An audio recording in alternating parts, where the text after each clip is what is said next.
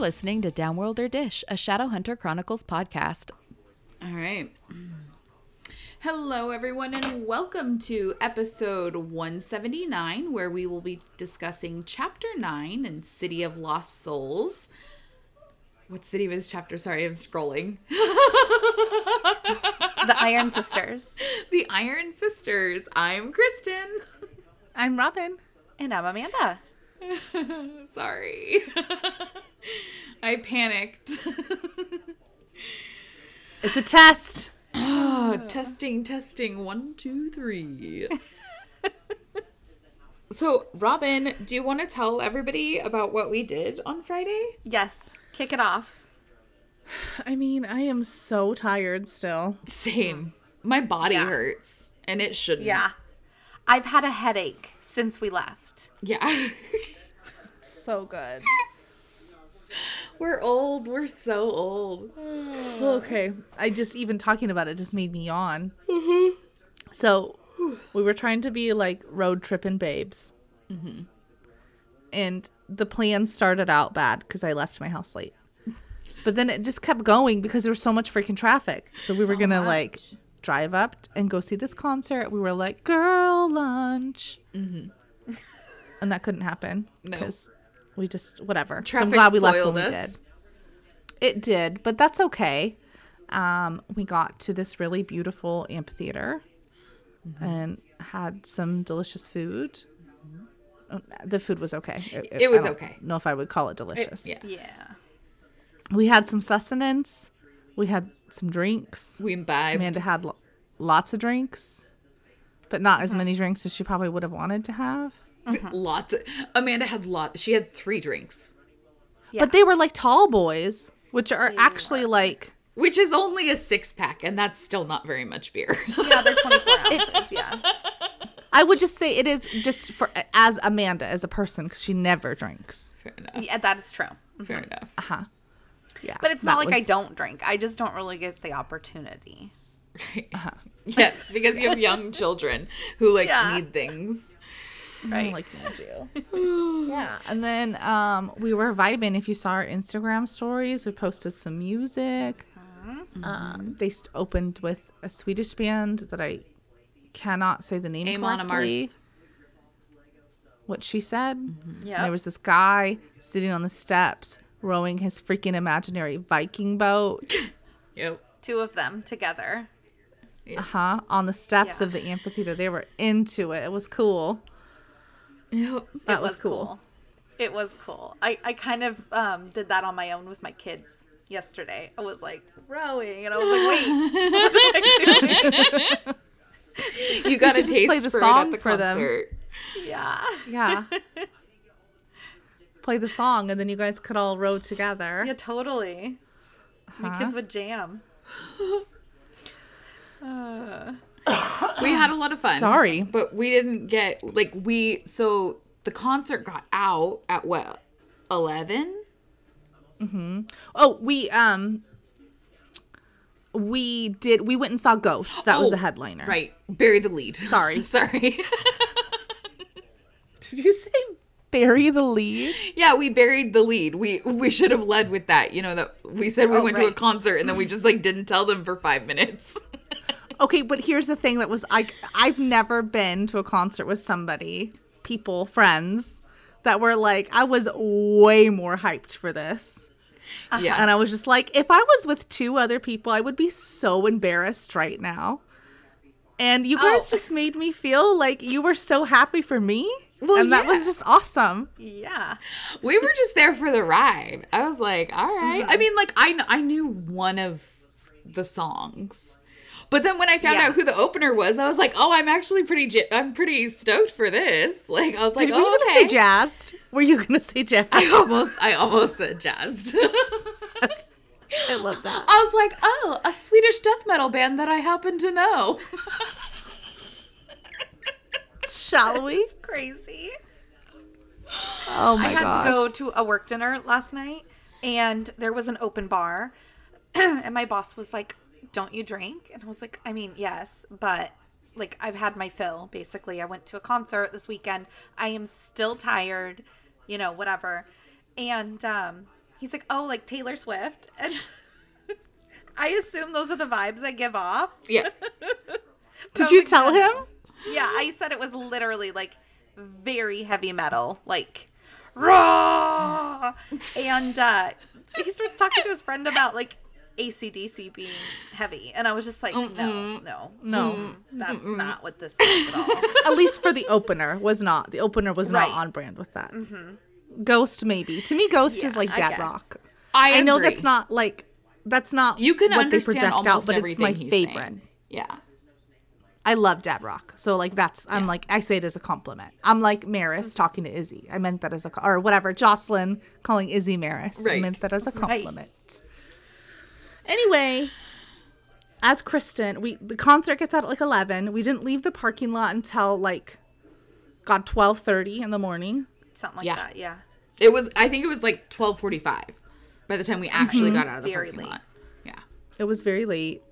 And then we had to fourth meal at Jack in the Box. Because you have to. And I scared Robin's. We were sitting in the drive-thru, and Jack in the Box always takes forever because, as Robin said, they make it fresh. And so I jumped out of the car to go have a cigarette, and Robin's like, "Who opened the car door?" Like we're her kids in the back seat. Someone's jumping very into funny. the car. I was like, "It's just me. We're stopped. It's okay." We got to see a drug deal. Like, it was yeah, a fulfilling evening. it was good. Yeah. And the evening quickly turned into daytime. It sure did. Yes, it did. Because it progressively got earlier and earlier and earlier. Like I said, you got dropped off fairly decent. It was 3:30. Kristen. Yeah. Fairly decent. Yeah. But not, like, that's what time I thought I was going to get home. Right. That was my plan the entire time. Yeah. Yeah. Amanda got that dropped was, off 4:15. about 4, was when we Yeah. got there, and then you had to clean the soda out that spilled in my Oh car. my gosh. Yes. How is that, by the way? I'm so sorry. You can't even tell that it was there. Okay, it was good. fine. Good. That's PSA. What is it? What do people always say? Like, it's ridiculous, not Not sponsored. 'cause Yeah, we not don't need to be sponsored. sponsored. WeatherTech floor mats, do it. Anyway. And then I got home at about 4:50 in the morning. And Which of course, is we all had fine to stay awake until Robin got home to Right. make sure no one died. that I didn't die. And I can carpet nectar. Okay? I can. I stay up till 3 often during the summer anyway. What I can't do is then get up at 7 o'clock in the morning and do 2 full days of soccer games. Absolutely not. But I did. You're Wonder Woman. Yeah. Yeah, I had to get up and mom at 8, but not the same. No. I literally I got home, I waited until I made sure that, you guys were safe. And then I stayed up for another half hour, and then I went to bed, and I didn't wake up until like 11:30. Good for you. Good for you. Then my husband went and got me food. Oh my God, What did you get? dream. I don't actually remember. I think we got Burgerville. That's a good feeling. Yeah. And then I did nothing because my teenager, I have a 15-year-old, and I don't have to because she is self-contained. She was watching The Walking Dead. Oh.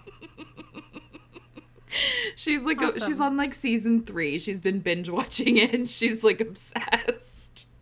She's going to get to a point where she doesn't want to watch it anymore from one episode. I have a feeling, I think I know what you're talking about, yeah. Uh-huh. And she really likes that character too, so. Yeah. Anyway. Yeah. But I was like, Yeah. Okay, We're- I have to put this out there really quickly. yes. So I have a new microphone, obviously. So I apologize if things are going up and down. My sound is fluctuating, like my volume. I imagine it has to do with how it's like when I'm talking more loudly, Calibrating. it's going down on its own. Yeah. So I'm sorry if things go awry. Yeah. Yeah, that works. You try to do lots of sound tests, but it's always different in practice than Yeah. it Yeah. is in person. Yeah. Yeah. Anyway, All right. there it is there.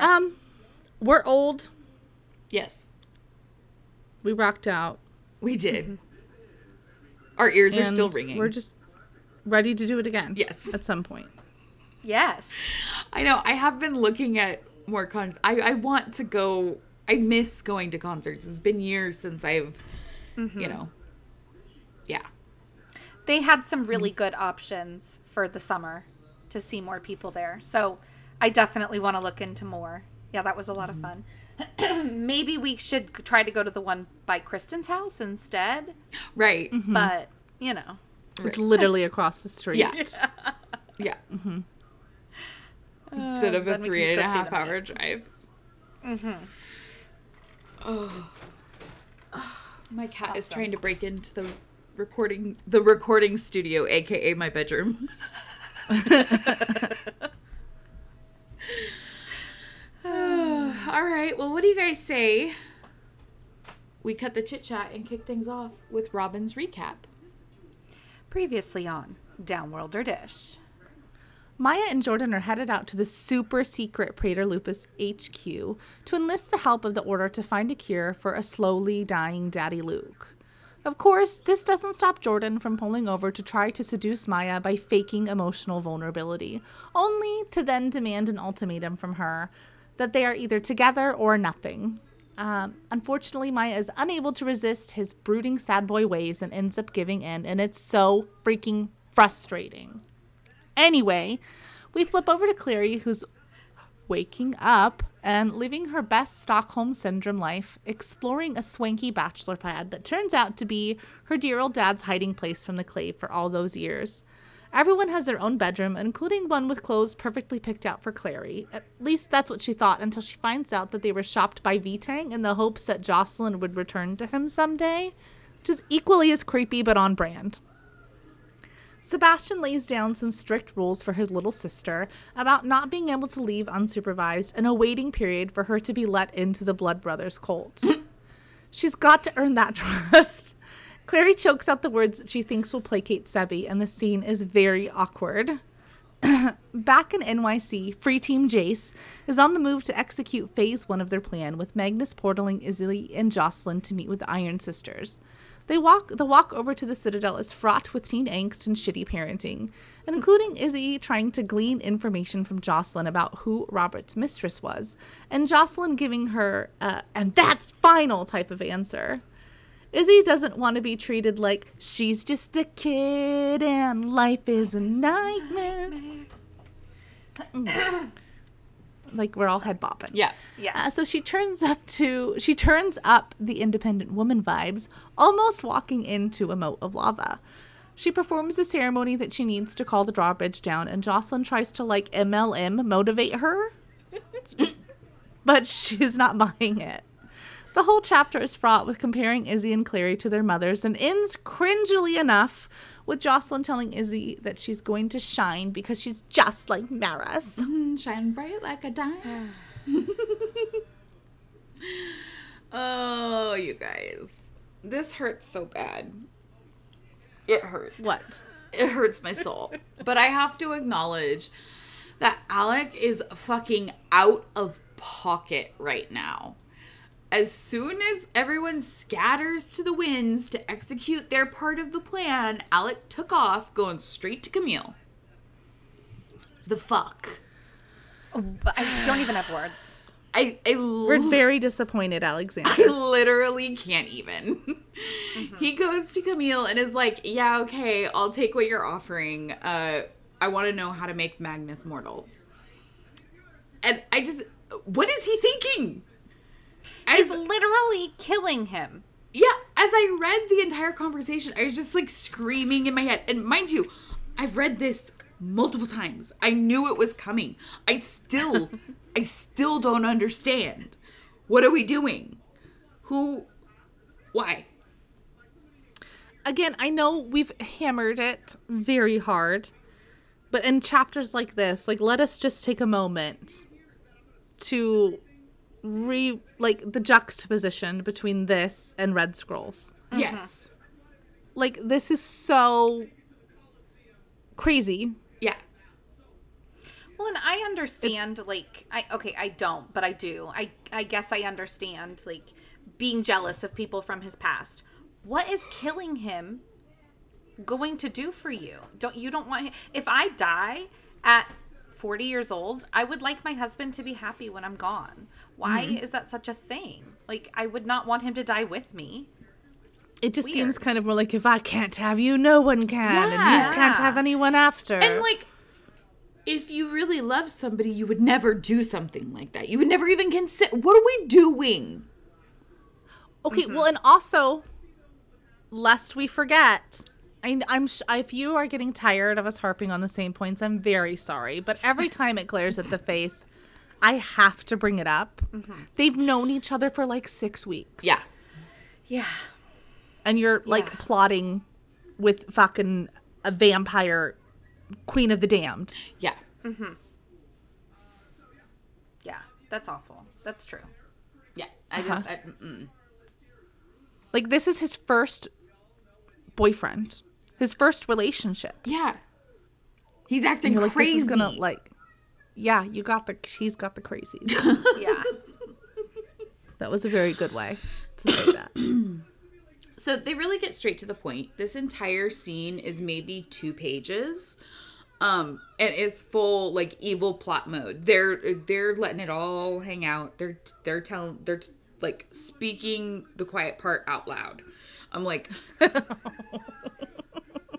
like, it's almost like they were like doing like a scene for like a wiretap. It's that concise. Right.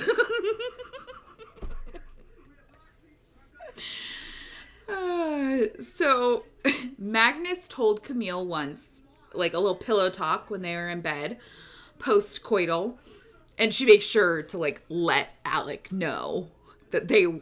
Why did you have to say that? You like it. You like it. So Magnus had told Camille that there was a spell that could, like, strip a warlock's immortality. And Alec, since he can't wield magic himself and the victim would be able to tell, like, who the caster was, he can't do the dirty deed on his own, which is where Camille comes in. And P.S., totally didn't know that vamps could do warlock magic and, like, cast spells. Is that an interesting tidbit, or is this bitch a lying liar who lies? Right. So Camille offers a tit for tat situation. She'll do the spell and give Alec what he wants, which is a mortal lover who will only ever love him and nobody else ever again. As soon as Alec does a little wet work for her in the form of murdering Rafael Santiago. Like, what the fuck? I hate this. I hate this so bad. I hate it. Ugh. So we're going to jaunt on over to Izzy and Jocelyn, who are taking a bridge. And in my head, the Adamant Citadel is set up like the Dragon Castle in Shrek, where it's like an island, and then there's like 100-foot drop to lava all around, like a super deep moat, kind of like that. Okay. That was exactly what I had in my mind too. Oh, that makes me feel really good and validated. Thank you. And the only thing, instead of like the rickety bridge, it's just the thing comes down. Yeah. Oh, okay. So this one, however, has the added bonus of surprise knives jutting upward at random intervals. So you have no choice but to approach slowly and carefully, which I understand the utility of. Totally genius, right? But still nightmare fuel. Like, yes. What? What kind of sick and twisted mind did that come from? Yeah. So Izzy's impressed that Jocelyn, even though she's like old as fuck in her mid-30s and hasn't been an active member, Shadowhunter member in over 15 years, is like rather light on her feet. This is how I feel when, like, this is how I feel when I do anything remotely even a little bit athletic successfully, and someone looks at me, I'm like, yeah, I'm not. Still got it. I'm not useless. I swear your body remembers that stuff, though. It's like giving birth, I guess. Like, my husband played college baseball, and I feel like his body will just always remember certain things, you know? Yeah. He has the agility a little bit there. Muscle memory. In his 40s, yeah. Okay, so they're greeted on the other side by a woman in like a white gown, and she's got like, it's very like Greek goddess to me in my head. It's like a white gown with like silver ropes, like kind of tied, you know what I mean? Like, I pictured the outfit that Princess Leia was wearing. Okay. That works too. I said sexy Hephaestus earlier, and I meant that. Yes. Okay. Yes. Like a gender bent sexy. In my Hephaestus. head, literally the way that she's described, what I saw in my head is the muses from Hercules. Hercules. Yeah. That's who the Iron Sisters are. Awesome. So she's got a white gown, and then she's got this like tattooed face mask, right? Which is weird. Uh-huh. It's a little weird. But I guess it's better than having like your eyes dug out or whatever and your lips sewn shut. So, although greeted is a strong word, because she more like just demands to know who the fuck they are and why the fuck they decided to come knocking on the Iron Sisters' front door. It's not like they were in the fucking neighborhood or something. Like, she's like, state your business. It's like a millennial when someone rings your doorbell. What the fuck? You hide. Who are you and what do you want? Nobody move. There's someone at the door. So Jocelyn defers to Izzy, which I thought was weird, but like I get it, but it's still strange. Who introduces them, and she specifically introduces Jocelyn as a Fairchild, which the metal nun immediately snags on and is like, Jocelyn Morgenstern? This is a quote. Jocelyn Morgenstern, said the woman, born Fairchild, but you cannot so easily erase the taint of Valentine from your past. Have you not turned your back on the clave? I was like, oh, Damn. oh, bitch got your number. Jocelyn admits that, like, she's like, yeah, I'm like an outcast, I'm exiled, whatever. But she tries to offer Izzy as like a clave member in good standing. She's like, yeah, but my friend's part of the union. Look who I brought. Yeah. The sister brushes her off and finally introduces herself as Sister Cleophas. That's how I would say it. Would any of you say it differently? That's what I would say. Yeah. Okay.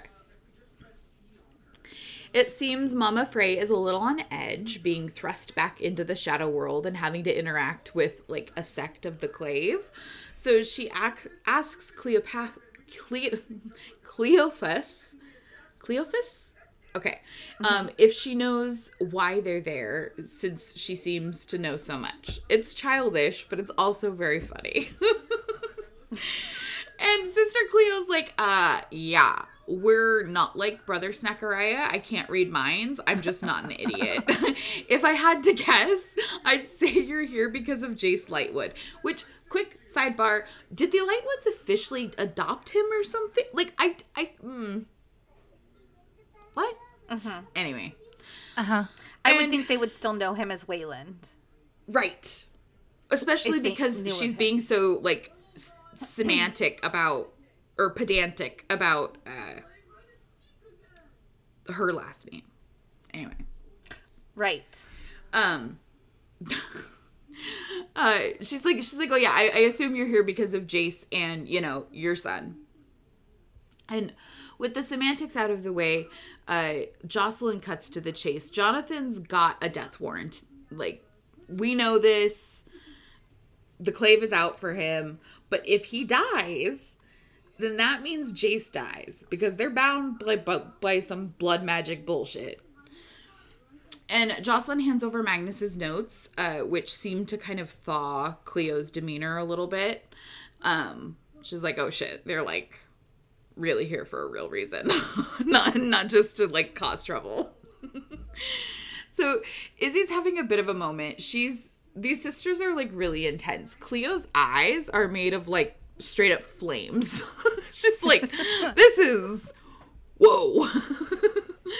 And she just watched as like a second sister walks through a wall of solid adamus, as if it were smoke. She's like, shit is getting weird. Yeah, that's creepy. And Sister Dolores is who joins them, and she gives her assessment of Magnus's findings. It appears the boys are joined by some sort of like twinning spell, kind of like the Parabroti ritual, but make it demonic. And so the Parabroti bond binds two people, but they still have their own free will. Whatever this is makes one subservient to the other. And so the spell has essentially eliminated Jace's free will in lieu of Jonathan's, which really isn't telling them anything that they didn't already know. Mm-hmm. But that's what makes it demonic. That's why it's demonic. Right. Yeah. So this is all well and dandy, but Jocelyn's got a daughter who is most assuredly going to do something stupid any second now, because Jocelyn at this point doesn't know that Clary's already done something stupid. Right. Right. And if they don't get some answers, like, shit's gonna get real. So she presses forward, asking the questions that they came all this way for. Is there a weapon or one that could be made that could harm Jonathan, but not Jace? And the sisters are quick to shoot her down. Sorry. Huh? Sorry. Was going to interrupt you. What? It's like, do you feel kind of like the way that maybe it's because I was listening to the audiobook and that was the way the actress did that. But it kind of sounds like when you're trying to ask a genie for a wish and you want to make sure that you like tie up all your loose ends in the wish so they can't turn it into some like bad karma thing that you could make. Yeah. Right. Trying to cover all your bases so it's only one question. Yep. There's no follow-up necessary.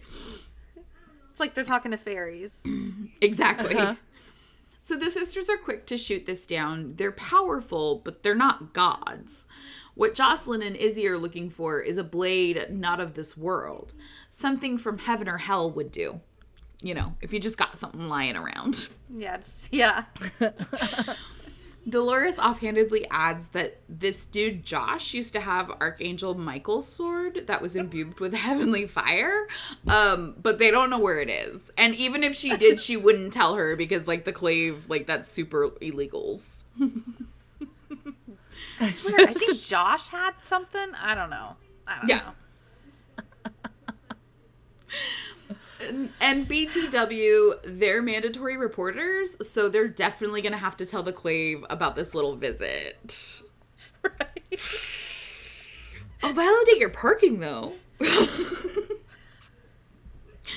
So Izzy wants to know if they can help them find this, like, super magic sword. But again, Dolores explains that, like, only an angel can gift you that sword. Like, if you try to summon an angel, you're as good as a kebab that fell through the grates in the grill. Like, don't go there. It's a bad idea. That's a real bummer. Yeah. Mm-hmm. Cleo goes on full lecture mode, reminding them both that Raziel left them the mortal instruments for important shit, not to just call him whenever they have a fancy for it. And it's totally 1,000% illegal as well. The only reason Clary isn't in prison right now is because Valentine was the one to actually summon Raziel and not her. Like, do not push your fucking luck. Yeah. It's funny, like, not funny, but, like, I'm glad that we're getting this viewpoint from Cleophas, or is it Dolores? One of the Iron Sisters.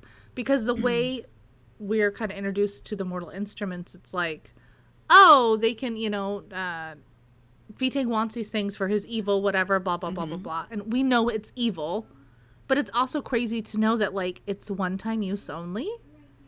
It's single serve. Yeah, like, I feel like maybe Clary and Raziel could be buddies. Like, she doesn't know how it went. Like, maybe Clary could try it. I don't know. Right. You'd be like, I got your back, sister. Yep. And I'm not sure why, but Jocelyn then, like, adds that Viting summoned and imprisoned another angel, Ethereal. And I'm just like, dude, read the room. That's not... We get it. We all know Valentine was bad. Like, you just... You want us to know he's double bad? It's almost like, It's like- well, they're easy to catch, so maybe Gotta catch 'em all. Valentine did it They're twice. like Pokemon angels. Yeah. Gotta catch them all. Oh. I just think it's weird that she's like, yeah, she's kind of like, they're not going to be like, oh, okay, well, if V-Tang did it again, tell us how he did it. You should just do that. Right? Exactly. Just find out what he did and do that. Exactly. It's not the advice you're going to get, ma'am. And then, like, their response is just like, it's better if your kid just dies than an angel being so rudely interrupted. I was like, really? He's watching his shows, okay? Yeah. He's Let him busy. be. He's like getting up out of his recliner. God, what do they want now? Right? So this is the last straw for Izzy. She's pissed and so done being jacked around. Like, she reads them for filth, basically calling them cyborgs who have lost their humanity. She's like, fuck you. You guys suck. She goes for it. Yeah. But as soon as she's getting on a roll, Dolores interrupts and is like, no, bitch.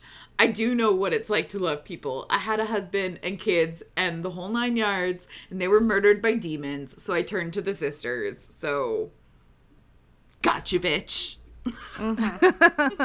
How dare you presume to tell me? Exactly.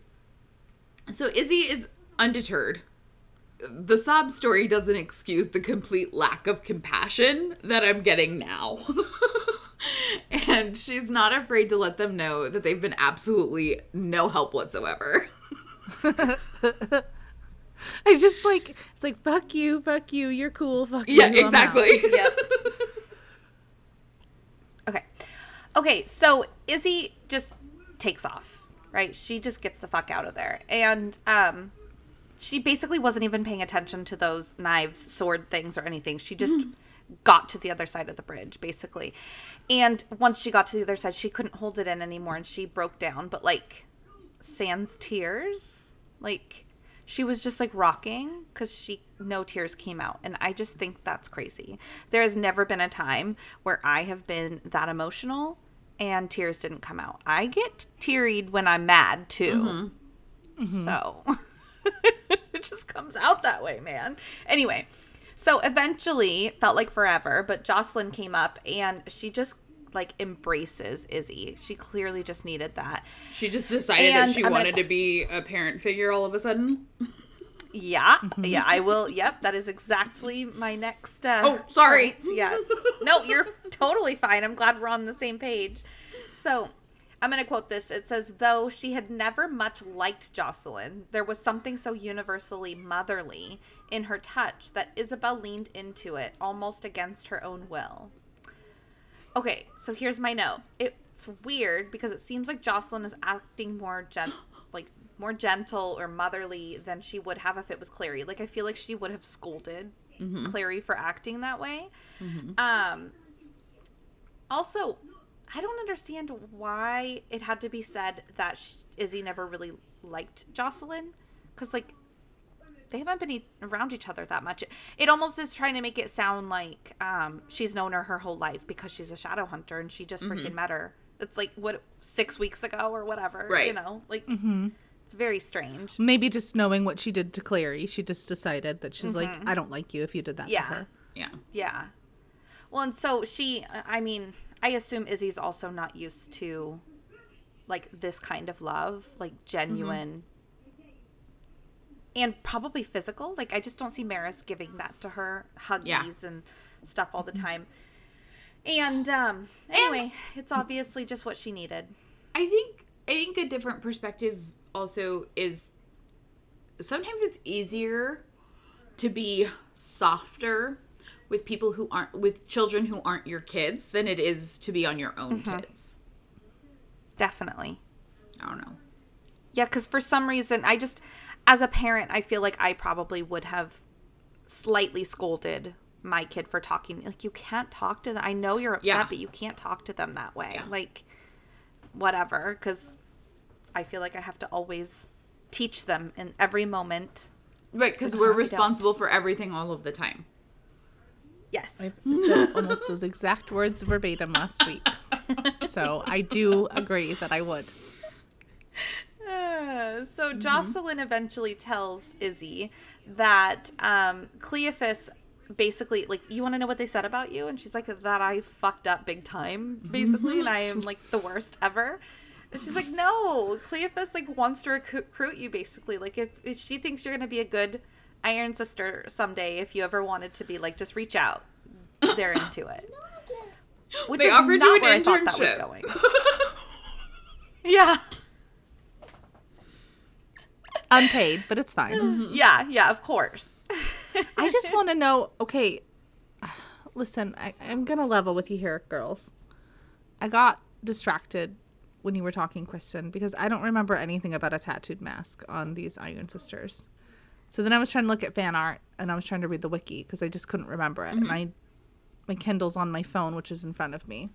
So I don't know. Did you bring up their creepy fingers? Oh, yeah, they're really long fingers. I didn't.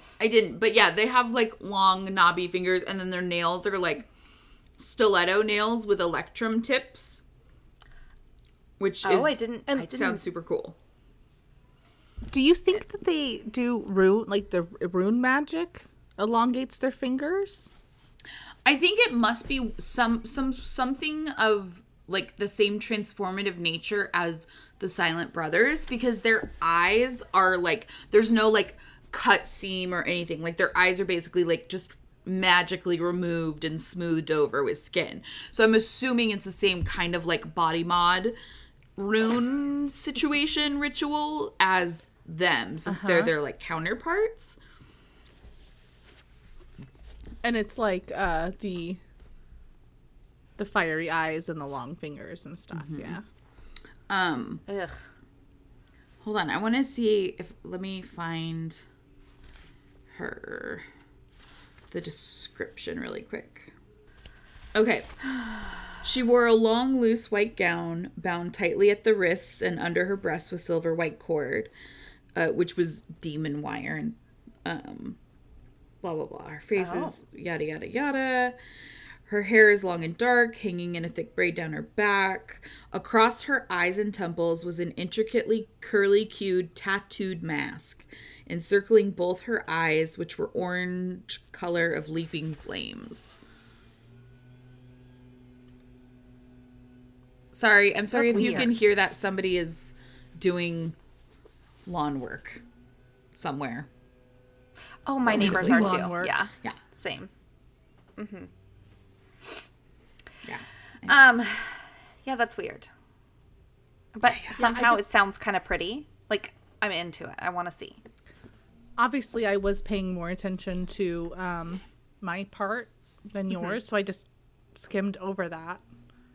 And I wanted to see, like, I couldn't imagine it when you said it, so I wanted to, like, see what it looked like. And there's, like, no fan art for Iron Sisters, which I think is cray. It's rude. Especially with that description. Yeah. It's just disrespectful. Okay, so in this moment, Izzy is feeling a little bit like Clary, I guess. She's with her mom. I don't know. So she pushes the limit one more time with the questions. She asks Jocelyn, she's like, all right, you have to tell me, who is this motherfucking bitch that was with my dad? Like, I need to know. And she's like, I'm constantly wondering if it's, like, any Shadowhunter woman that I come into contact with. Like, is it you? Is it Luke's sister? Is it? And then Jocelyn interrupts her. And she's like, dude, I promise you, it's no one that you know. It was Anna Marie Highsmith. And she died in V-Tank's attack on Alicante. So, Okay, listen. listen. Oh, this I'm makes glad it... we have stuff to say about this. This makes it so much worse. Okay, look, I think that she might be lying. Okay. I think maybe she just picked a random woman. She knew she was dead, so that way, like, Isabel couldn't investigate Discovery any further or anything like that. I think she was just like, I know she died. I know this person. That's who I'm going to say it is. Okay. See, I feel like... I don't think Isabel's going to ask her mom. I feel like that would make sense if Jocelyn had any motivation to be involved. But up until this point, she doesn't want to be involved. So why would you make up a whole lie and like just not, instead of just not saying anything? You know what I mean? Like, I don't know. But if it isn't true, then that makes sense. But if it is true, that's super fucked up. That means that his mourning, like, and his change of behavior could very well be more double. so that than the loss of his son. I didn't think about that implication. Yeah. Well, because, I mean, it could go either way, right? And it might be a compound situation, which I'm sure it would be impossible for it not to be. But I could see if he was actually in love with this other woman who he had been having an affair with for years and years and years, that it would be hard for him to pretend with his wife after she's gone. Right. Interesting. Dude, I love how deep you guys get into this. It's just a perspective. I don't know. But also I'm like, who the fuck is this Anna Marie bitch? I want to know. Tell me everything about what you are. Yeah. So, anyway, obviously Isabel's never heard of this person, and Jocelyn's like, okay, good. That's good. Did it make you feel better? And Izzy's like, sure, totally. Yes, I am doing awesome. Thank you. Lie. And so we jump over to Clary, who had gone to her room after that weird lunch with Jastian. Is that what we're calling them? Jastian, I like it. Yeah. So she's trying to reach Simon through the rings, and he's not getting back to her, so she assumes that he's asleep, and she hears a knock at her door. Thank goodness it's Jace. It's not Sebastian, because I would be scared. She tells him to come in and notices that he looks happy, and then she internally wonders if he's like, what am I saving him from if he's happy like this? And I'm just like, dude, they're not just like hanging out. They're not just two dudes having a good time, going out and partying. Two dudes in a hot tub, 5 feet apart. Yeah. They're not just eating Pop-Tarts every day and drinking beer, smashing beers. Like, there's an evil plan. We know this. There's, they've been talking about taking shit over, whatever. So anyway, Jace asks if Clary would like to go on a date. And she kind of looks at herself. She's, like, worried about her appearance because she's just wearing the jeans she came in and the silk shirt that she stole. Right. I'm like, just go change your clothes really quick if you're that worried about it. You have an entire closet full of your clothes. But instead, he, decides to be a good boyfriend and tells her she looks amazing, and she's like still not sure, so he has to do a little more convincing, and he's like, we're in Venice, how amazing, and blah blah blah, and he's like making these jokes. Anyway, he says like, basically, I'm so awesome that most women would swoon over just watching me play Scrabble. And I know that that's not an important part of the story. And I know that Jace is pretty arrogant in general, but this seems super over the top for him. And so I'm wondering, like, is this for us? Is this for Clary? So all of us, including Clary, all still feel like he's still kind of Jace there. It's too much. I feel like that's what it is. It's like, yeah. And almost, it seems like, could be wrong here. Sorry. The scenes where Sebastian hasn't been there, Jace has been more Jace. So, like, when he came to pick up Clary from in front of the house. And not that he was still creepy. Like, he's not full Jace, because he was still like, I'm basically going to not tell you where you're going, and he didn't really care that much about Luke, but he was still trying to, like, have a little bit more of his personality, or when he was with her in her bedroom, or, like, at Luke's house, or this. So I think it's more, like, for the reader to be like, oh, yeah, you know, there might be a thin shred, but Jace is still in there somewhere. Look at these witty remarks, even though Sebastian is sass. Yeah. Yes. So it could be. I have an unsubstantiated theory. Okay. Oh, yes. Okay. So, from what we know from the Iron Sisters, the spell is to basically give Sebastian Jace's free will. Like, have control over him in the same way you would have control over yourself if you had free will. Which, to me, makes me wonder what the implications of that are. Does that mean Sebastian is in Jace's head all the time, making his decisions for him? And when he's not with it, like, my conspiracy theory here is that Sebastian is somehow in Jace's subconscious in a way that he can be with him when he's not physically there with him. And so what we're seeing is Sebastian kind of like influencing Jace to be more Jacey when he's alone, like because Sebastian wants to experience Jace's life. Okay. Because he's so obsessed with the fact that Jace had everything he didn't get. And interesting. And now I feel like it's fair to say Sebastian has an unhealthy obsession with Clary. Yeah. And it makes me wonder if he's not hiding behind the shadows of his pretty little eyes. I don't know. I mean, it would make sense why, because I thought it was weird that Sebastian would be cool with them going out, just the two of them. Right. So How that could he would make trust sense. him so completely? I mean, I just assumed he would like what he wants, just like as an internal, like, oh, I can't like that sort. I don't know. or like at the alpha wolf thing, like he's just like his The wolf. Sorry. Nay. You're gonna have to like convince me otherwise from what you've said, Kristen. Oh, okay. I have jumped on the board now. Convince me otherwise. Yep. I love it. I do too. It definitely the only time explains. I just keep imagining like on the Emperor's New Groove where Kronk has the two little Kronk guys on his shoulder. Yes.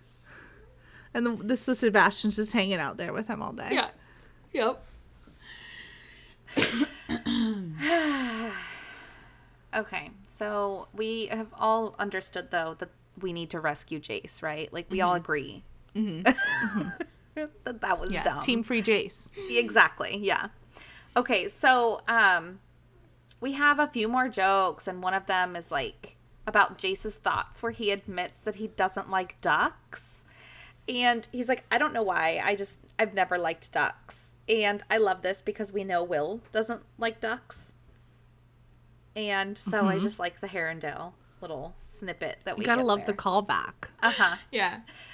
And, like, just for whatever reason, it's ducks, and I just think that's so funny. Well, and we know it's not like it's not a intentionally passed down trait of like, oh, my dad's dad told this story, because he there's a break in that, right? Like, he doesn't have any connection to that. So this is like on a DNA level. Will Herondale hated ducks so much. Yeah, He's passed it down. Yeah, that's some like that's some ancestral trauma, like DNA trauma, like. That's like in your DNA. You don't like cilantro or some shit Exactly. like that. Like, exactly. That's exactly what it is. Yeah. Okay, so then Jace tells her he's going to show her like a little trick, and it's not his wiener. It's outside.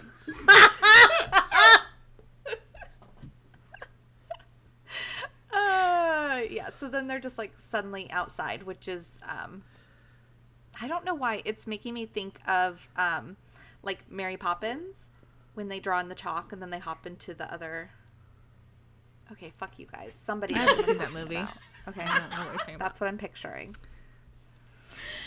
Okay, so now we go over to Maya and Jordan, and I just want to say that when Kristen first started when you first started your part, I forgot how much stuff we go over in this chapter because I listened to it like a few days ago. Anyway, I was like, did I read the right chapter? We're talking about Alec. We're checking in with everybody here today. Yep. Uh-huh. And it was the same exact length as the last chapter. Oh, crazy. Oh, snap. Okay. Okay, so Maya and Jordan are pulling up to the Praetor headquarters, and she can't believe how freaking beautiful this place is. And Jordan's like, no, don't get it twisted. This place is boot camp. More boot than camping. Okay, we didn't do any camping. And she looks at him, and we have to get a little bit of like, oh, it's odd to feel so familiar with Jordan, but like, this is my new life. It's weird to have him in my new life sort of situation, which I can understand, but I don't know. Anyway, they stop the car and hop out just as a dude opens the door yelling, Praetor Kyle! And I'm right with Robin where it's like the audiobook, I feel like said it differently than I would have thought. Like, I feel like he's not supposed to be there. So why did the guy seem excited to see him? Because Maybe he didn't know he was supposed to be there. Post. Huh? Huh? I don't know. We talked at the same time, so I couldn't hear what you said. I didn't hear what you said either. You go first. I legitimately forgot what I said already. I am not going to lie to you. I can't remember. It was some smart ass remark. I said maybe Probably. he doesn't know. Like, maybe this person isn't, like, of a rank that he would know he's not supposed to be there. He's just somebody that was on a mission and came back. To him, I don't know. I can't remember what his name is. I thought that it was Scott. I think it's Praetor Scott. Yeah, it's the guy. Oh, it is. It doesn't matter. Okay. Though. Main guy. Like, I got the wrong vibes from it. So, anyway. But can we talk for a second how they call them that? Because this feels very, like, church camp vibe. I don't like it. I don't. Don't call me sister. I don't like it. There's a niche group of people that might understand my reference here. Okay. But I started playing Fallout 4 again, the video game, and they just remind me of the Brotherhood of Steel. And I don't know if I like it. Okay. So that's just a niche tidbit for people that play that game. And I don't know if I like it, but it definitely reminded me of that. Yeah. Sorry for interrupting you, Amanda. No. I also, I'm like, into it's just another reminder that Kyle is his last name. Uh-huh. Because it doesn't seem out of, like, because it would be like, if they were saying it to you, it'd be like, right. or me, like Praetor Carlos. I guess that still sounds like a name, so that's not a good example. Praetor Knight. But like, Praetor Smith. Yeah. Yeah. Well, we have Scott. Yeah. Okay. So, okay. Which also that's his last name. That sounds like a first name too. It does. I love it. So, anyway. Jordan introduces Maya to this man, like I said, Praetor Scott. He's obviously the HBIC because his name is Scott. We all know. Woolsey. I always say it wrong. Love him, but I always say the name. Okay. Jordan tells her that the Scots have run the Praetor since the 1800s, which again, I love. We get a little bit of like a whoop whoop. Holla back, youngin'. Okay, sorry. Praetor Scott tells Jordan that he didn't think that he would see him so soon and wonders about Simon. He's like, no, he's cool. It's in hand, I think he says. He's fine. And Maya just takes this time. She just steps in and she's like, listen, bro. We are here for something very super duper important. And basically like about Luke, whatever. And Scott tells her like, he basically gives her a shut the fuck up look. He doesn't tell her to shut up, but he tells her that the Praetor will determine what's important. And basically like, you don't get to say that. Okay. Also, This is not the Holiday Inn. And so it's a good thing that Jordan is a good little worker bee, or I would have sent you both packing, okay? Because he knows that he is taking a chance by bringing you here. And so he only did it because he knows knew. what he did. Yeah, he knows that we like him, basically. So they go in the house where there's a sign on the wall of house rules. And, of course, I have to read them because they're funny. Okay. So there's a few. No shape-shifting in the hallways. No howling.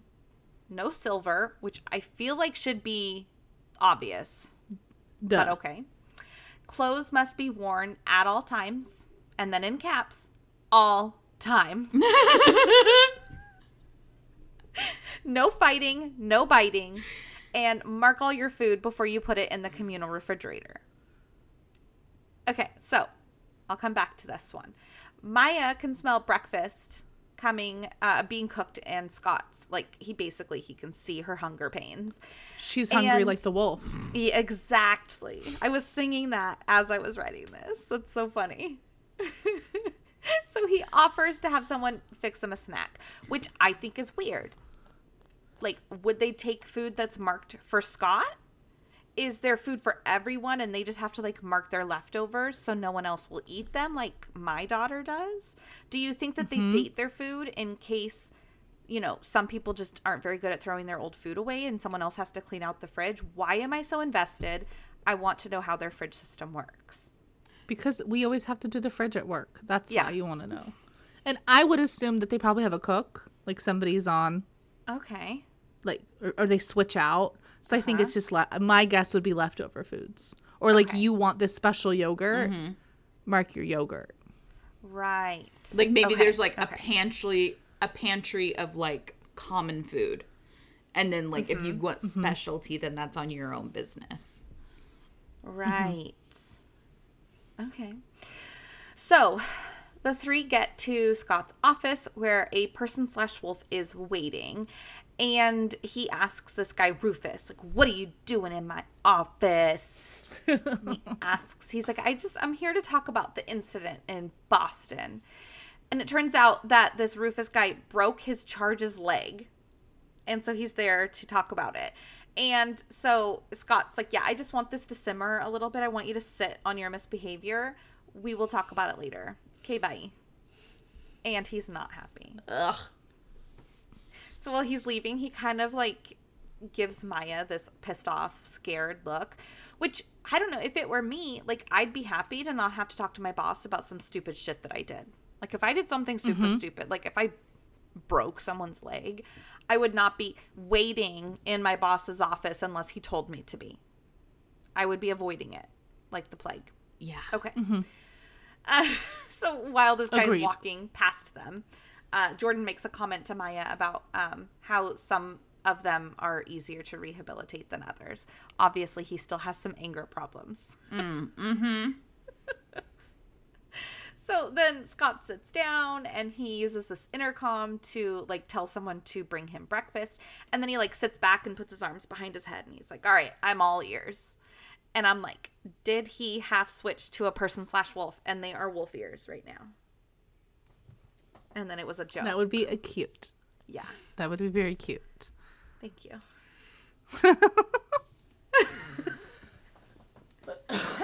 I want to know what color wolf he is. Like, what's his fur look like? Agreed. Yeah. In wolf form. Because I would think everybody has different wolf fur colors. Like Twilight rules. Yeah. Yeah. Okay, so Maya is spacing out during this. They sit down, she's spacing out, while Jordan is recapping what went down over the last 24 hours. And while she's like daydreaming, she's wondering what it would have been like to grow up all pratered out instead of with like the pack. And I don't know why I said grow up when it's just a couple years. It doesn't matter. She was like, oh, this would have been like different because the pack's like crazy and, you know, lawless, and this is like super in order. And then their breakfast gets there and she comments on how it's roast beef and protein drinks, which is decidedly gross. Yeah. That is disgusting. And Praetor Scott is like, girl, don't you know that sugar is bad for person/wolves? We need to hit those protein goals and make our gains. Didn't your pack leader tell you that? And Maya has this like funny scene where she's trying to imagine Luke scolding her about sugar when she makes a comment that like he likes to make pancakes into funny shapes. Yeah. Like that's what he likes to do for breakfast for them. And then he's going to be like sitting there scolding her about sugar. And she's like, no, you would never do that in a million years. But like she lies to save face. And she's like, oh yeah, absolutely. I just am like black sliding because I'm so stressed out. For sure.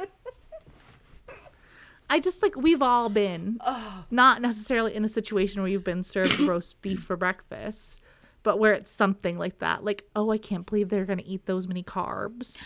And I'm like, you see who you're talking to, right? I feel like I clearly love potatoes. Move on. the Praetor are like, I don't know. They're like the lame version of the coolest group. Like, the werewolves are like people/wolves are supposed to be cool, right? And the Praetor are lame. They're like the we don't enjoy food. Food is just fuel people. Like combined with like the like hyper morality of like churchy people. Like it's not my vibe. I'm like, you're taking all the fun out of the shadow world right now. I never thought being a Downworlder could suck, but you have managed. You just sucked the fun right out of it.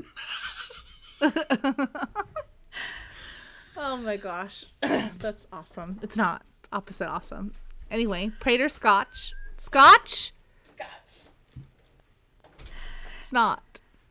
Praetor Scott. HBIC. That's what's on his plaque on his desk. I love that we both called him that. And it's a comma. Of course. It's, yeah. I don't know. Because it's his title. It's his title, yes. Yeah. He's not the CEO or CFO. He's HBIC. No. Mm-hmm. And so he starts lecturing them about how they have, like, the Praetor has a strict no interference policy, and that includes not even prioritizing person/wolves for assistance as, like, charges is, right, what they call them. Although they do have a caveat that only children of the moon are allowed to join their club. You have to be a werewolf to go into the Downworlder club. Okay. Weird. Right. I know. Sorry. Jordan makes a compelling argument on why they need help, citing that person/wolves packs are like always moving by nature, changing leadership and such. So it would take them a really long time to hunt for a pack that would have a library as big as the Praetor with the information that they need to save Daddy Luke. And he even talks, like, he tosses in a little ego boost, saying that the Praetor's library is akin to, like, the Spiral Labyrinth or the archives of the Silent Brothers. He's like, you're it for us. Yeah, you're a that big was daddy. Such a good angle. It was a good angle. Not that I want to say anything nice about Kyle, Jordan, but it was a good angle. Okay? I gotta throw some lines out there. This is part of why I liked him, right? Yes. I'm sure you do that with Simon, too. You're like, okay, you got me. Uh-huh. So Mayan sweetens the deal. She, like, adds to the pot by adding in that her pack leader just so happens to be a representative on the council. Like, he's the person/wolf council guy. And so he could make sure that the Praetors would have a voice on the council that would always kind of be in their favor. Mm-hmm. And this little nugget flips the decision to a yes. And Scott says that he'll look through his books. And he, like, shoos Maya and Jordan off to bed to get some rest since they look fucking haggard. And they get up to leave. And Scott's like, by the way, Maya Roberts, she, like, full names her. He full names her. You totally made a promise on another person/wolf's behalf, so you better be ready to make sure that they follow through. And I just got really irritated. Like, it was good, Maya. You sweetened the pot. But the coworker me is like, how don't you ever do that? Never, ever, ever. Don't tell somebody when I'm going to call them back. Exactly. Get or out that of I will here. at all. Yeah, I don't even like people. Okay. Right. Ooh, I just hit I my mean, yeah, microphone. because I'm she could have very been like, sorry. he's on the, like, this might buy you some good points with him. No, she went all in. She did. She made a promise. Yeah. Okay. Then we wake up with Simon. Surprise! Surprise! You're surprised. You're shocked. But it's true. And he's still at Magnus's apartment, and he is groggy. He's like, the curtains are drawn. It's dark in there. Izzy said the bed is cold, and like it's all rumpled and stuff. He's just kind of out of sorts. And he thinks about how he hasn't checked in with his Biffle in a while. So he like Vulcan like mind melds over to her and gets an instant response. And their conversation is brief, and Clarice is like, I'm glad you reached out and that you're okay. Like, and I'm okay, but I'm definitely preoccupied ATM. I'll have to like chat you back. WB. Another time. WB. I love that. Okay. So Simon moseys on out to the living room, and he meets Alec, Magnus, Jocelyn, and Izzy. Like, he's been asleep so long they've come back from their little expedition. And he joins mid-combo. And it's like it starts with Magnus commenting on why the ritual of the mortal instruments was so complicated. And I quoted a little bit more than usual here, but it's details, and I think it's cool and fascinating, so listen to my voice. Quote, angels act at the behest of God, not human beings, not even Shadowhunters. Summon one and you're likely to find yourself blasted with divine wrath. The whole point of the Mortal Instruments ritual wasn't that it allowed someone to summon Raziel, it was that it protected the summoner from the angel's wrath once he did appear. Like, I thought the Mortal Instruments were like shadow hunting tools to like do hunty shadowy shit. Mm-hmm. Like the mortal sword also is used to detect when people are lying. Mm-hmm. The cup can make more shadow hunters. Like Lynn I don't know makes if you it's like fucking the only loony. reason. Yeah, like Lynn, you have your visions, right? Mm-hmm. Yeah. And what I was don't the know. thing? They had to have like all three of them together to summon him. So there was a plan behind it. If it wasn't meant to be, it was a pretty stupid thing to. I think it was always just like, hey, if you ever are like at the point of no return disaster, summon me down. But if he's some cranky ass bitch anyway, like, was he actually going to help again? Right. Well, what are you doing anyway? You're not watching over us sometimes? Check in on us every 100 years or so. Hello. Hello, We're McFly. related to you. Anybody home in their butthead? Okay, anyway. Sidebar. Alec brings up V-Tang. He's like, what about Valentine? Like, you know. But Magnus quickly waves it away, like explaining, because he's bringing about V-Tang and the angel he had trapped, not bringing up V-Tang and Raziel. Sorry, I should have written that better so I had better notes. He's doing kind of like what Jocelyn did at the Iron Sisters. Yeah, but V-Tang, like, had this other angel. And Magnus is like, yeah, he might have trapped Ithuriel and like harvested his blood, which is literally what it says in the book. And I know the entire thing was gross, and that just made it so much more icky. I knew it was icky, but like that really just hammered nail on the head for me. That's like when Kristen was describing the Silent Brothers' eyes just a little bit ago. Like the skin's got. Why did you have to go there? Why? Now I can't stop thinking about it. Thank you. Their eyes were carved out and the skin grew back over. Stop it. Stop it. Well, and also, feel like I should caveat everything because, like, I instantly forget what is canon and what is headcanon because as I read descriptions, I formulate a picture in my head and that's what it is. And I have no idea what comes from the author and what's coming from me. Right. That's fair. It's like an amalgamation up there. I mean, that's the best way, though. I think so. It is. It's the best. Okay. Sorry. Ithuriel. That's okay. Trapped at the manor. This is what we're talking about. And Magnus is explaining that V-Tang, like, basically, he harvested Ithuriel's blood, but he was stealing his blood from him. That doesn't mean the angel was helping him or giving him aid at all. Like, you want an angel to come help you and, like, give shit to you. Like, he basically forcibly held him captive. And the enchantment he had to have used must have been, like, really heavy in order to keep him locked up. So much so that he had to tie his life to Wayland Manor. And if that wasn't enough, he damned himself by the action. And, like, you can, like, bet that Raziel was serving up a heaping slice of revenge when he struck Viting down at Lake Lynn. Like, that wasn't just about whatever. I bet he was so happy when Clary changed her name. And he's like, ooh, you done fucked up. You done fucked up. And he's got his little fisticuffs going. Yep. And Simon, again, this is what he walks out of his bedroom to, his makeshift bedroom. And he's like, wow, this conversation is pretty heavy. Like, what's going on here? And they get him up to speed about the whole no weapon in this world debacle. And Magnus tells him that it has happened before. Like angels have given mortals weapons before. Like when Raziel gave the mortal sword to Jonathan Shadowhunter. And also the Old Testament talks about how an angel, what did you say, gave some dude Josh a sword before the Battle of Jericho? Yeah.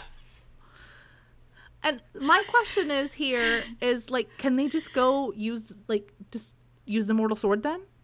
Well, is the mortal sword imbibed with heavenly fire? Well, it would be you'd have to imbibe the mortal sword with heavenly fire in the same way. I don't know, because like Archangel Mikey had like a super special sword.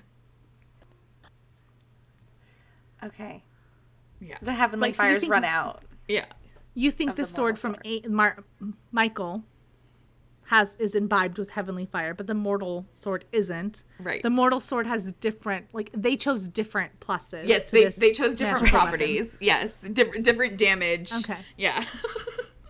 This one has truth. It's like verticillum. Yeah. Infused. The mortal sword has neurotic damage. Necrotic damage, not neurotic. That's my brain. Honestly, I like it better. Necrotic damage. Yeah. I like that. And Archangel Mikey's sword, that's divine magic. It like comes with like an automatic divine smite. Right, because like it's like made for a paladin. Yes. Okay. Thank you. This is very good analogy. I'm so glad I could clear that up for you. It worked well. I had questions. Well, now you're making me question do paladins have special weapons? They can. Okay. Mm-hmm. Okay. You have to pledge yourself to a god or to a cause or have an oath. Yeah. You have to have an oath. Mm-hmm. Okay. Sorry. As you were. Yeah. It's okay. I feel like Amanda would play a very dry humor paladin, and it would be like the most beautiful thing that you've ever witnessed. It would be good. It is one of my bucket list goals to get Amanda to play D&D. Because I think she would really enjoy herself, and she would die laughing all of the time. Possibly. And so would everybody else. Yes. Yeah. Okay. Well, we'll just chip away at that. Yeah. Someday. Ain't nobody got time for that right now. We'll get you eventually. Maybe for your birthday. Yeah.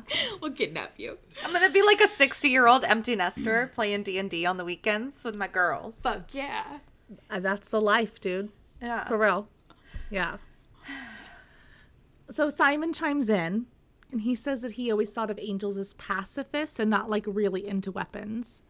And Magnus is like, my guy, my dude. Angels are soldiers. Michael like routed armies and shit. And they are not patient, especially when dealing with like trivial human matters. If the mortal instruments were used in the summoning ritual to call Raziel, like if they weren't used, Viting would have been blasted on the spot. Like taking out the ethereal thing, taking out everything. Like if he somehow found a way to summon an angel, he would have been just like, you're dead. Yeah. Smited, smote. Smotes, Magotes. Sorry, Smotes stop. Magotes. That is the title of this episode. Yeah. Smotes, Magotes. Again, I don't know why I wrote this in here, and I've talked about it 7 times, but like, dude, the mortal instruments were made to protect the summoner. We get it. I feel like I wrote it this many times because it's been said this many times. It is in my brain now. Demons, on the other hand, though, are much easier to summon. They are vast, and some, like, are weak. Like, they're weak, so you could, like, call them, which, like, might not be the most helpful. Like, maybe you don't want the, like, demon intern. Right. Probably not the one that's going to get the job done. Right. You get what you pay for. It's like if you have a question and you need an answer, you want the demon nurse, not the demon doctor. You got to call the right person. Absolutely. It's like that kid that V-Tang had used in one of the beginnings of one of the books to summon somebody. The warlock and he just kid. died right away because he didn't know better. Yeah. That's right. He was a warlock. That's right. Yeah. And he was like, haha, gotcha, bitch. Yeah. He was a newbie. He was a noob. The kids on Roblox call him bacons. I don't know. Anyway. Oh, okay. That's too much information. Okay, so Jocelyn cuts off Magnus from, like, he's basically making a list about demon attributes and why summoning a demon would be easier. He's listing. And Jocelyn cuts him off, being Mrs. Shadowhunter of the Year all of a sudden. And she's just aghast that he would even think about summoning a demon. Like, what would the Clave say about that? And Magnus is like, ma'am, didn't you stop, like, giving a fuck what the Clave thought about you years ago? Like, come on. I thought you're my ride or die. And she's like, yeah, bet. But, like, I'm worried about what it would mean for Clary, who's obviously an active member, and Luke, who's on the council. Like, I'm worried about them. It's not about me. It's about them. And Alec, who all of a sudden is just, like, shedding his legal eagle feathers. He's, like, molting. I don't know. It's a problem. Yeah. It is. He's, you know, he's like a phoenix rising from the ashes of his legal eagle status. Going all out. A phoenix rising from the ashes to commit crime.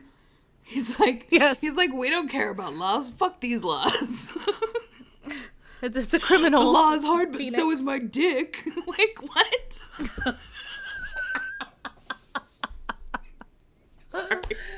So fuck it. Literally.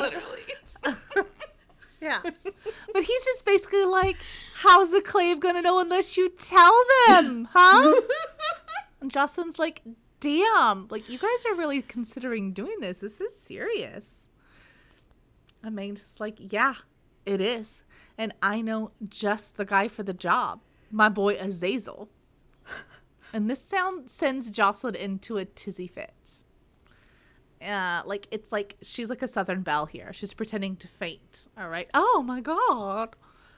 I do declare. That sounded more Foghorn Leghorn than Southern Belle, but you're just going to have to go with it.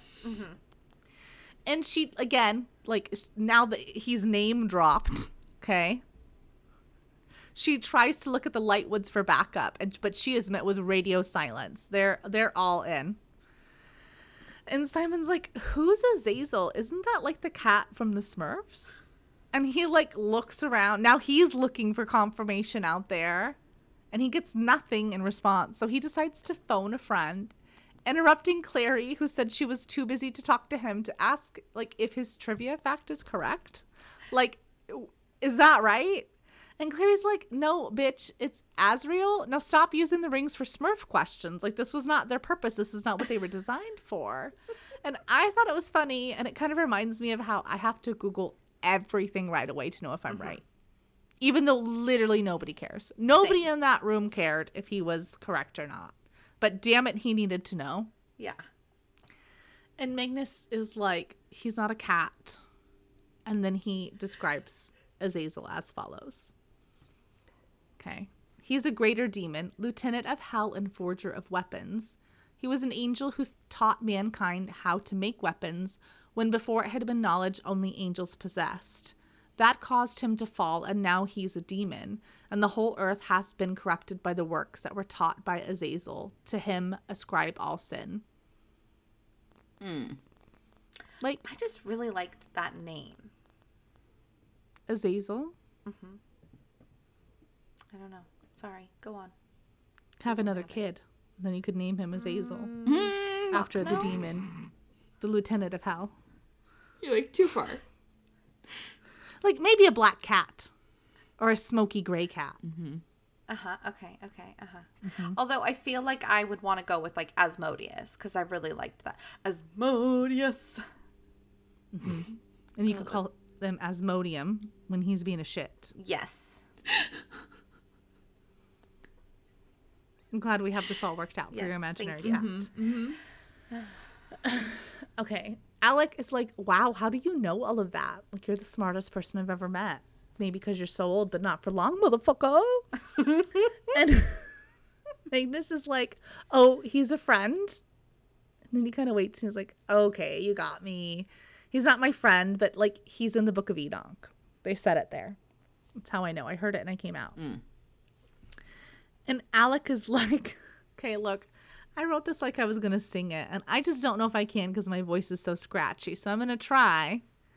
And then you can just feel like, why did you do that? Okay. Ready? He's like, I've seen her type before. That demon so dangerous. So dangerous. I like it. It's like, She's a bad girl. Demon, yeah. And Magnus is like, well, good thing for us. He's already bound.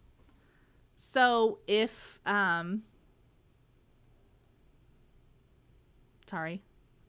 he's already bound. So if he summons him, his spirit form will show up because only, like his corporeal form won't show up because his body is bound to the jagged rocks of, I am probably going to say this wrong, Dudale? I don't know how you say that. Yeah. Yes, there's a dude ranch in hell, and he is strapped to the jagged rocks there. Yeah. Yeah. And Izzy is like, yes, it's morphin time. Let's do this. Let's go. And she is clearly the Pink Ranger. I just want you to know that. Or is she the Yellow Ranger, you think? No. She's the Pink Ranger. She's the Pink Ranger. Yeah. Okay. Thank you. Just making sure. Yeah. And an incredulous, I almost said incredible, an incredulous Jocelyn tries to warn them using her learned experience from watching V-Tang, who, by the by, she refers to in this instant as her husband, which, like, maybe it's to hit the point home harder, but it's weird and no thanks for me. Agreed. Like, I don't... Look, I get that it's convenient for her in this scenario to be able to, like, use that as leverage or whatever. I don't... I've been there in the position of having an ex-husband, and I guarantee you I don't ever claim it like that. Like, right. No. yeah. And yours has never summoned a demon or... Exactly. He's like seriously not nearly as bad as V-Tang. Yeah. Yeah. But you're still not. The whole genocide thing. I mean, Kinda yeah. bad. Stupid. In the middle of her lecture that she's giving the room, she starts to wonder where Clary is and asks Simon if she's awake yet, since she's letting her sleep in, but it's almost 11. And that, my friends, PSA, that is not letting someone sleep in, especially not a teenager. Talk to me after 2:30. 11 o'clock is not letting them sleep in. That's no. You're high. And Simon decides that he's going to stall for time. And he's like, I don't know if she's sleeping or not. And he tries to convince himself that he's, like, not technically mistruthing here because she could be sleeping. Like, I know I just talked to her, but, like, maybe she passed out. I don't know. Maybe she is asleep. And Jocelyn is confused and she tries to put the pieces together and like incorrectly asking how he doesn't know because like wasn't he in the room with her? And Simon was like, no, I wasn't in there. And then mid-sentence he's like, in his brain, he's like, there's only 3 of them. Crap. He's like, well, crap. well, fuck. Thank God he's got the market cane. Right. Exactly. Yeah. This point. Otherwise, he's going to get himself shot. Well, and then he just kind of like stops talking. And so Alex speaks up and he's like, did you sleep in my sister's bedroom? Okay, he didn't do that. But. And anyway, but he does ask, like, basically, like, were you sleeping in Izzy's bedroom? And Izzy's like, she's like waving it off, telling Alec it was nothing, like, it's nothing to worry about, you're fine. And then she decides to point out that she was passed out drunk, so really any manner of things could have happened. Not helping. And she wouldn't have known. Just so, like, that's a sidebar. That's a little piece of information for your pocket for later. She's such a shithead. Yeah. I know. Well, and Simon's like, not even. I told you the entire plot of Star Wars.